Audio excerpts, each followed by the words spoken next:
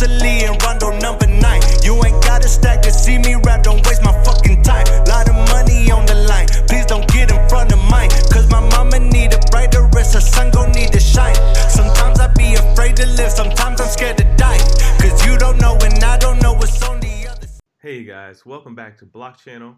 We're back for episode 60, episode 2 of Season Bull Run, where we're going to be interviewing a lot of folks who are working on decentralized finance projects, investing in this space as like generalized like speculators, and then basically the folks that are helping bring in new users, new fresh Ethereum accounts, new liquidity, and etc. into this space, and which is also going to overall like improve the generalized like UX. So, that being said, we have another great guest on, and I'll tell you who that is in just a moment. But of course, guess who's on the show today again? My favorite co-host, Demetric Ferguson. Don't tell Petty that. He's not back for this episode, so it's just me and Demetric who are going to be kicking it here today with Pedro Gomez from Wallet Connect. So, Demetric, you want to give us an introduction on yourself before we discuss Pedro? I do. I just text Corey and let him know that I'm the favorite. It feels good to be back from, I guess, a little hiatus from the show. I wasn't on the last one. Kudos on the last one. It was really nice. I listened to it this morning on the elliptical. So, wow. I'm elliptical worthy. Yeah, man. It's a lifestyle. Elliptical lifestyle. This is a lifestyle podcast. It's a blockchain lifestyle. You hit the elliptical, you stack some sats. It's this whole thing. So of course, thanks again for coming back, Demetric. So we're here for episode 2, and last episode we talked to R.A. Paul, and we got some really good insights on where his head is at in regards to the space, kind of how he looks at and investing in different projects. So now we'll flip the script here, and we'll talk directly to another developer. So today, as I mentioned, we have on Pedro Gomez, who is a founder and lead developer of Wallet Connect, which is a project that is seeking to blend the different like wallet functions for individuals to be able to more aptly import their different like Ethereum accounts and be able to use those interoperably across like different services that implement his particular service. So before we get into all that stuff, we want to understand the man behind the project. So Pedro, could you do us a favor and give us an introduction on kind of like who you are, where your mind's at, and how you ended up in the crypto space today? Cool. Thanks for having me on the show, guys. Of course. So I started in e-commerce as a developer. I started building online shops, and one of the things that always really intrigued me was the payment systems. Like PayPal and Stripe were like my crushes in terms of tech. And then eventually I moved into fintech and I started working in smart banking. So I was always like kind of leaning towards like the personal finance user experience. But after a few months working in smart banking, you get a good grasp of the traditional finance regulations and everything. And that's where I got really bored and tired of like developing features and then having to comply with regulators and features getting postponed or canceled. And that's where I got into Ethereum. When I saw smart contracts, I heard about Bitcoin before, but it was just internet money. But Ethereum really brought me into the building a smart contract, building applications on chain. That's where I thought this is where finance is really going to go. And it's going to move away from all the traditional finance and regulations and everything. And people will be really in charge of their personal finance. And that's the part that I was mostly involved was developing banking interfaces. So wallets felt like the really next step. And one of the companies that I worked first was Balance. And Balance was developing interfaces for not only managing portfolios, but also developing a wallet. But at the time, there weren't many good solutions for building a wallet. We actually played around with a semi-custodial solution, but then we really didn't want to dive into the idea of having to manage keys for the user, and there was a lot of risk involved in that. So we kind of we started brainstorming about like how could we improve this user experience. Mm-hmm. The first app was Balance Manager, where we developed like a way to just manage your tokens and NFTs very nicely. So you could just like log in and have MetaMask and everything. But a lot of the experience was kind of conditioned by the wallet. Like it was always around, we can do as much as MetaMask would allow us. And we really were, man, we really wish we could just like control the wallet side. We should build a mobile wallet. And then that's where the direction kind of headed. But the problem was a mobile wallet and our interface weren't really playing together, because the beauty of the interface was having the full desktop screen to manage your portfolio, tokens, send, receive, exchange. But how could we then integrate with our mobile wallet, which would store the private keys, and we can actually provide a better experience for signing transactions and messages? And that's where Wallet Connect came in. And Wallet Connect kind of was inspired by WhatsApp. I remember once, I'm more of a desktop user. So I had WhatsApp Web, and you can just scan a QR code, and it just does this handshake between the device. And from that point, you literally just use your desktop. And that's before we go a little bit into, more on the tech for what Wallet Connect is, let's just sort of backpedal a little bit more and just sort of dive in more about who you are. So like that being said, like you came in the space, you had like, your own like idealistic view on, openness and like permissionless, like being able to build and innovate on top of these financial tools that you really wanted to do. So you saw an opportunity and niche to sort of like break into the space.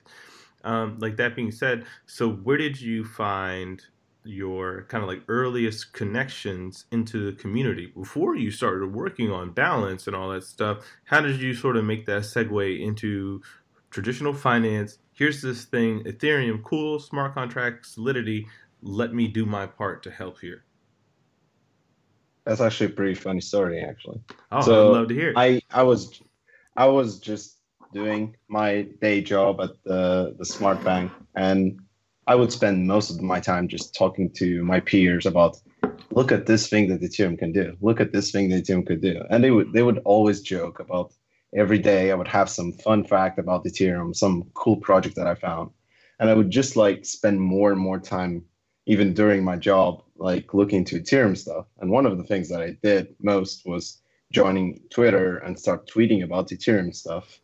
And I remember applying like on AngelList to a few jobs. I remember I applied for Aragon and other jobs, but at the time I had like no experience in blockchain, so it was definitely a no-go. But on Twitter, through DM, Richard Burton from Balance reached me. So that's how I got into the space. I just got a DM, and he was like, you seem like a pretty solid developer, and you actually know about Ethereum, so we should talk. And then we just met up, and he was in London at the time. That's where I was working before. And then we went to an Ethereum meetup at the time, which was so small. Like at the time, it looked great. But now that I think about it, there was like 20 people. And it was awesome. It was like the first grasp about how people were talking about tokens and creating different interfaces and everything. And at that moment, I was hooked. And there, I was just, okay, I got to leave this traditional finance thing. And that's when I joined Balance around August 2017. So were you an early Ethereum developer? I'm sorry, go ahead after me, Dimitri, but just curious. Early Ethereum developer? I mean, excuse me. Well, were you an early Ethereum investor? 2017 doesn't seem early compared to a lot of folks in this space. Well, it all depends on like where you're looking at in the charts. Basically, I think I'm asking is like, were you early entrenched financially, which led to your further, because we're expansion on your motives, or was it just like pure curiosity? Well, I didn't even own crypto at the time. Wow. I was really just, I remember every time I talked, even in my like regular job, I would talk to my peers and they were like, oh, but Bitcoin is going this and this and this. And I'm like, you're missing the point. Like I was completely baffled by how they were looking at the prices. And I was just like, look at this tech and everything. And I remember looking at documentation and stuff. And it was only around that year in December that I was like, wow, I'm kind of missing this whole bull run. Like I should buy some ETH.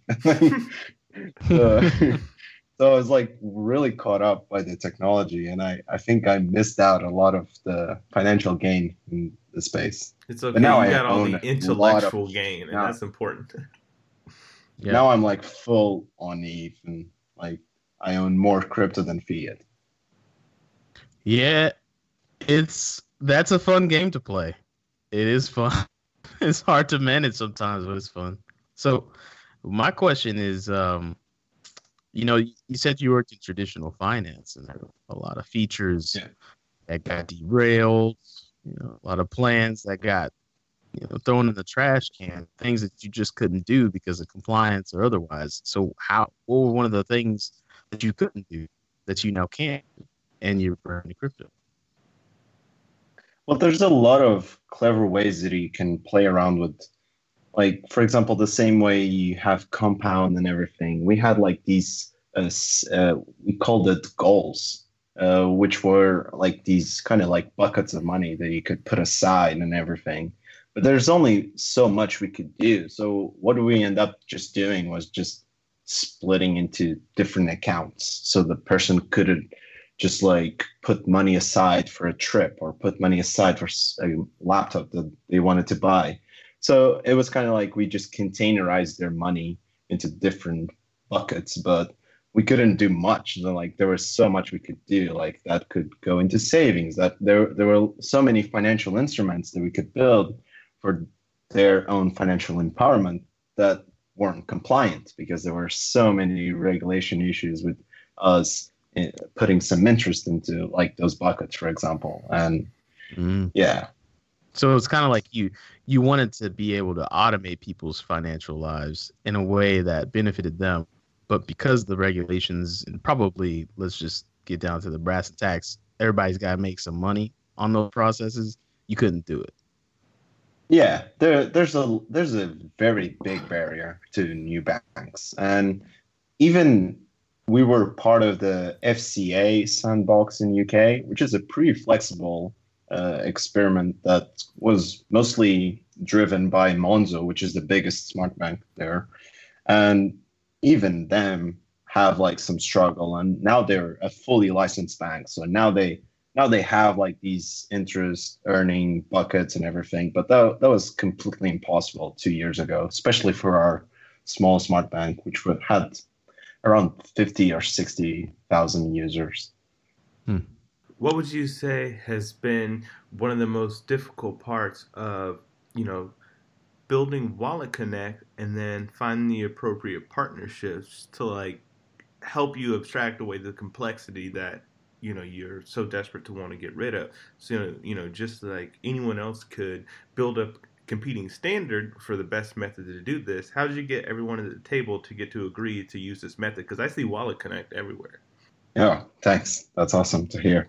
So Wallet Connect, like I later found out, like it took only a month after we published about Wallet Connect that Uport was like, hey, but that's like Uport Connect.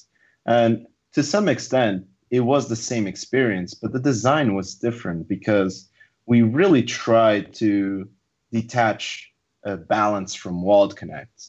That was something that Richard really pushed for, which was trying to make it as detached as possible from balance.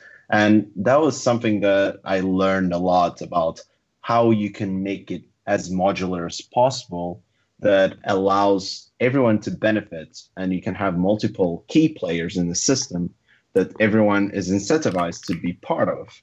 Because the more players you have, you grow a bigger network and it just grows value.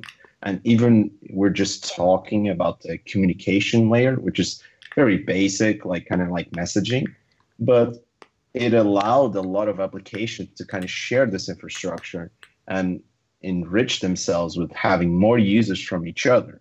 And with Uport Connect, one of the things they had was you had to use their servers to communicate. You had to use their libraries. Their libraries worked in a single way.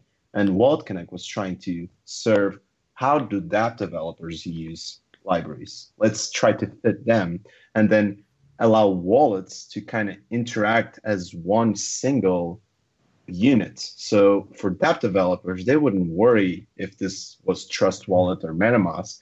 They would just worry about connecting to Wallet Connect. And then they wouldn't be vendor locked into a single wallet. And at the same time, we would be trying to modularize the experience for the wallet developers and the dApp developers.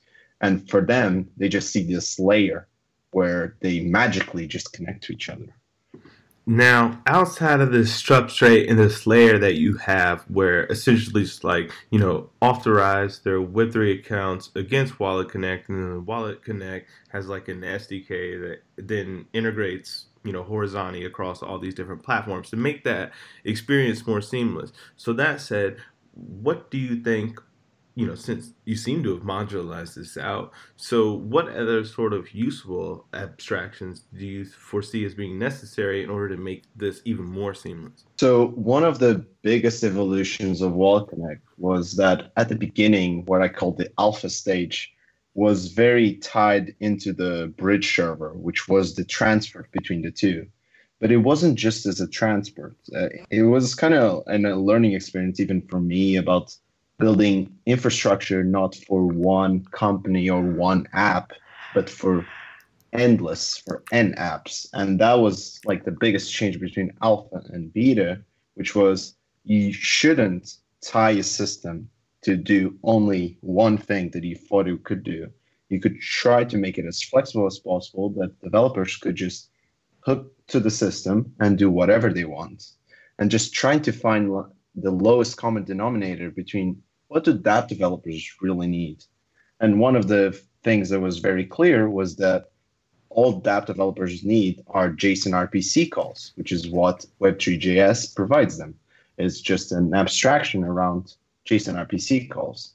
And another thing that I changed on the beta version was that wallet developers wanted to control the experience more in terms of push notifications. So removing the push notifications from the bridge server allowed them not only to be optional, because some wallets didn't want push notifications because they didn't find it was privacy preserving, but also allowed them to have more control about how they could change the language of a push notification, maybe add some context to the push notification. Mm-hmm. So it made the bridge server actually pretty dumb. It kind of just acted as a tube between two parties, while the other sides could build the experience more fluidly.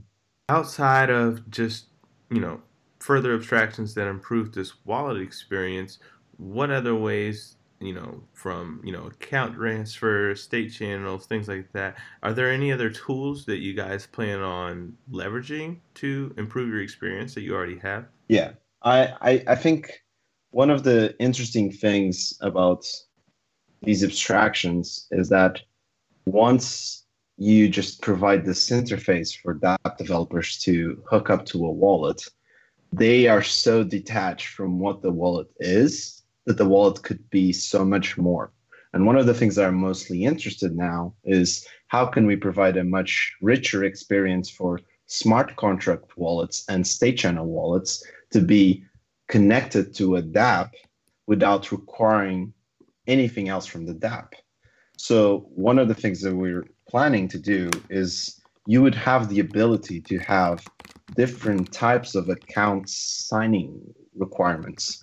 So currently you have a private key on your phone, and then you sign a request by passing the request to your phone, and you approve it, and then you send it back. But what if you want to start a state channel session, and once you start Wallet Connect, it will just request the wallet, hey, I want to start a state channel, and they just provide an external key to be used within that session. And then that would be the same experience for both meta transactions on smart contract wallets and for app keys on state channels. And the SDK would be able to abstract that in a way that for the dApp developer, they're just using Web3.js like they used for MetaMask. And for them, there wouldn't be any change, and kind of having that very low friction between what they're used to and still kind of providing wallet developers to provide better private key management systems is what I'm really focused on. So I got a question for you. I want to run it back a little bit. You said you were trying to be like the common denominator of these dApps, and so do you have any like, power metrics? Like how many, how many dApps are you connecting? How many people are using Wallet Connect, and what can we celebrate here in this conversation as far as who's using it and how? That's actually a really interesting question, because I was asked that the other day and I said, I don't know, because the bridge server has all the encrypted communications and you just see all of these logs, but you don't know who is who. But I think I'll be able to calculate that very soon. But one thing that I do know is that the downloads have grown exponentially on NPM. So the packages are being downloaded, and I think I don't know the number actually. I should check that. So as far as like it has grown quite a lot in the last 2 months. So as far as like your actual partners you're working with, can you name any that you guys have already integrated with? Yes. In terms of the apps, we have, for example, Zerion has integrated. We have DDX, Binance Stacks, which was one that really blew up as well.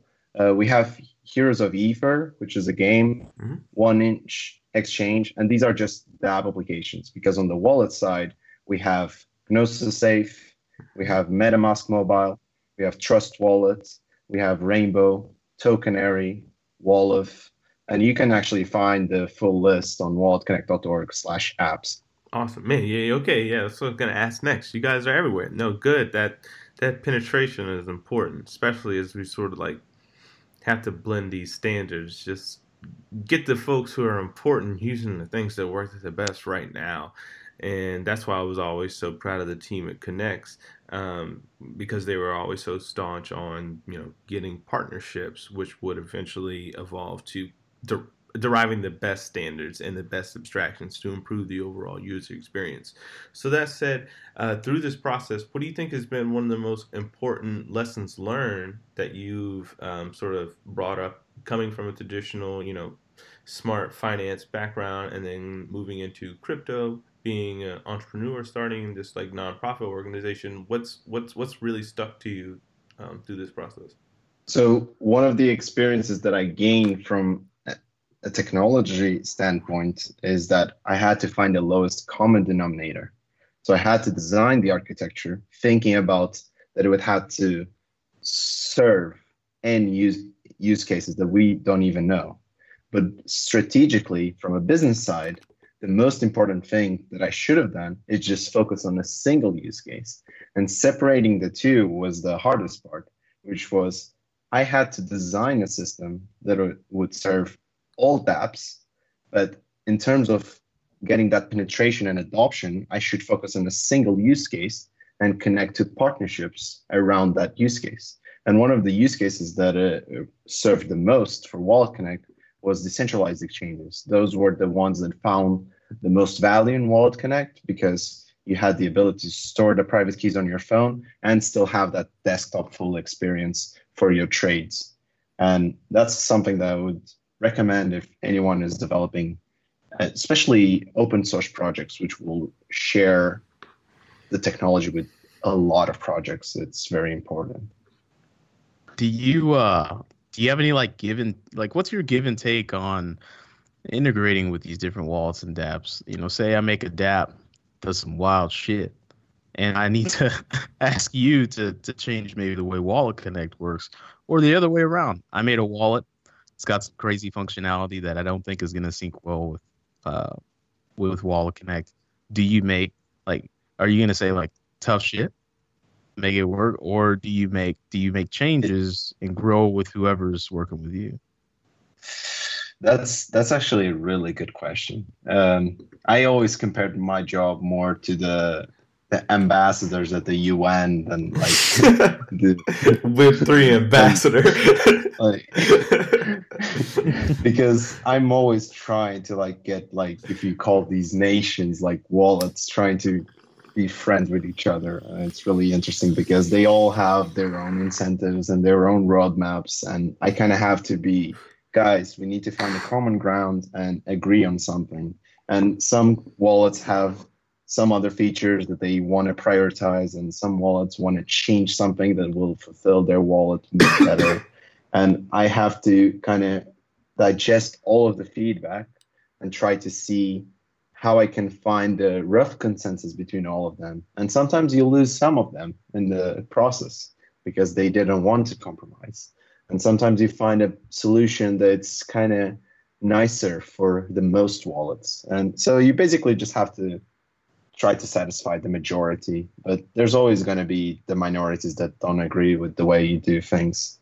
And some projects don't even jump on board because they were like, no, we want something completely not privacy preserving. Some wallets wanted full privacy, and some wallets didn't want privacy at all because it just ruined the user experience. And I was like, well, but I can't ruin the privacy for the other ones just because he wants that extra touch. So, well, so now you have this experience as, you know, a crypto political lobbyist of sorts, to help with these standards. That's a great way of putting it. So what would you say is the next important standard that, you know, outside of Wallet Connect? It's probably a good way to close this up. What's an important thing that you think the Ethereum community probably should focus on standardizing next? I personally am still kind of in my Stripe, PayPal, fanboy kind of style. I'm still chasing the dream to pay for coffee with crypto. So that's still my dream. So I still think have you there's tried a lot out of standards. Fold app yet? Which one? Fold. So Fold app is the one that allows you to buy like Starbucks gift cards, all that stuff, and you can do it right from your phone. This isn't an ad, by the way. And you can do it from your phone, and you can use like, you know, either like a Lightning channel that you open up with them, and you can actually send instant payments and, you know, get the stuff that you need to make payments right from your phone. And I know that they support Bitcoin. I'm not how confident I am they support ETH, but they definitely are onto something there. So how do the merchants get it?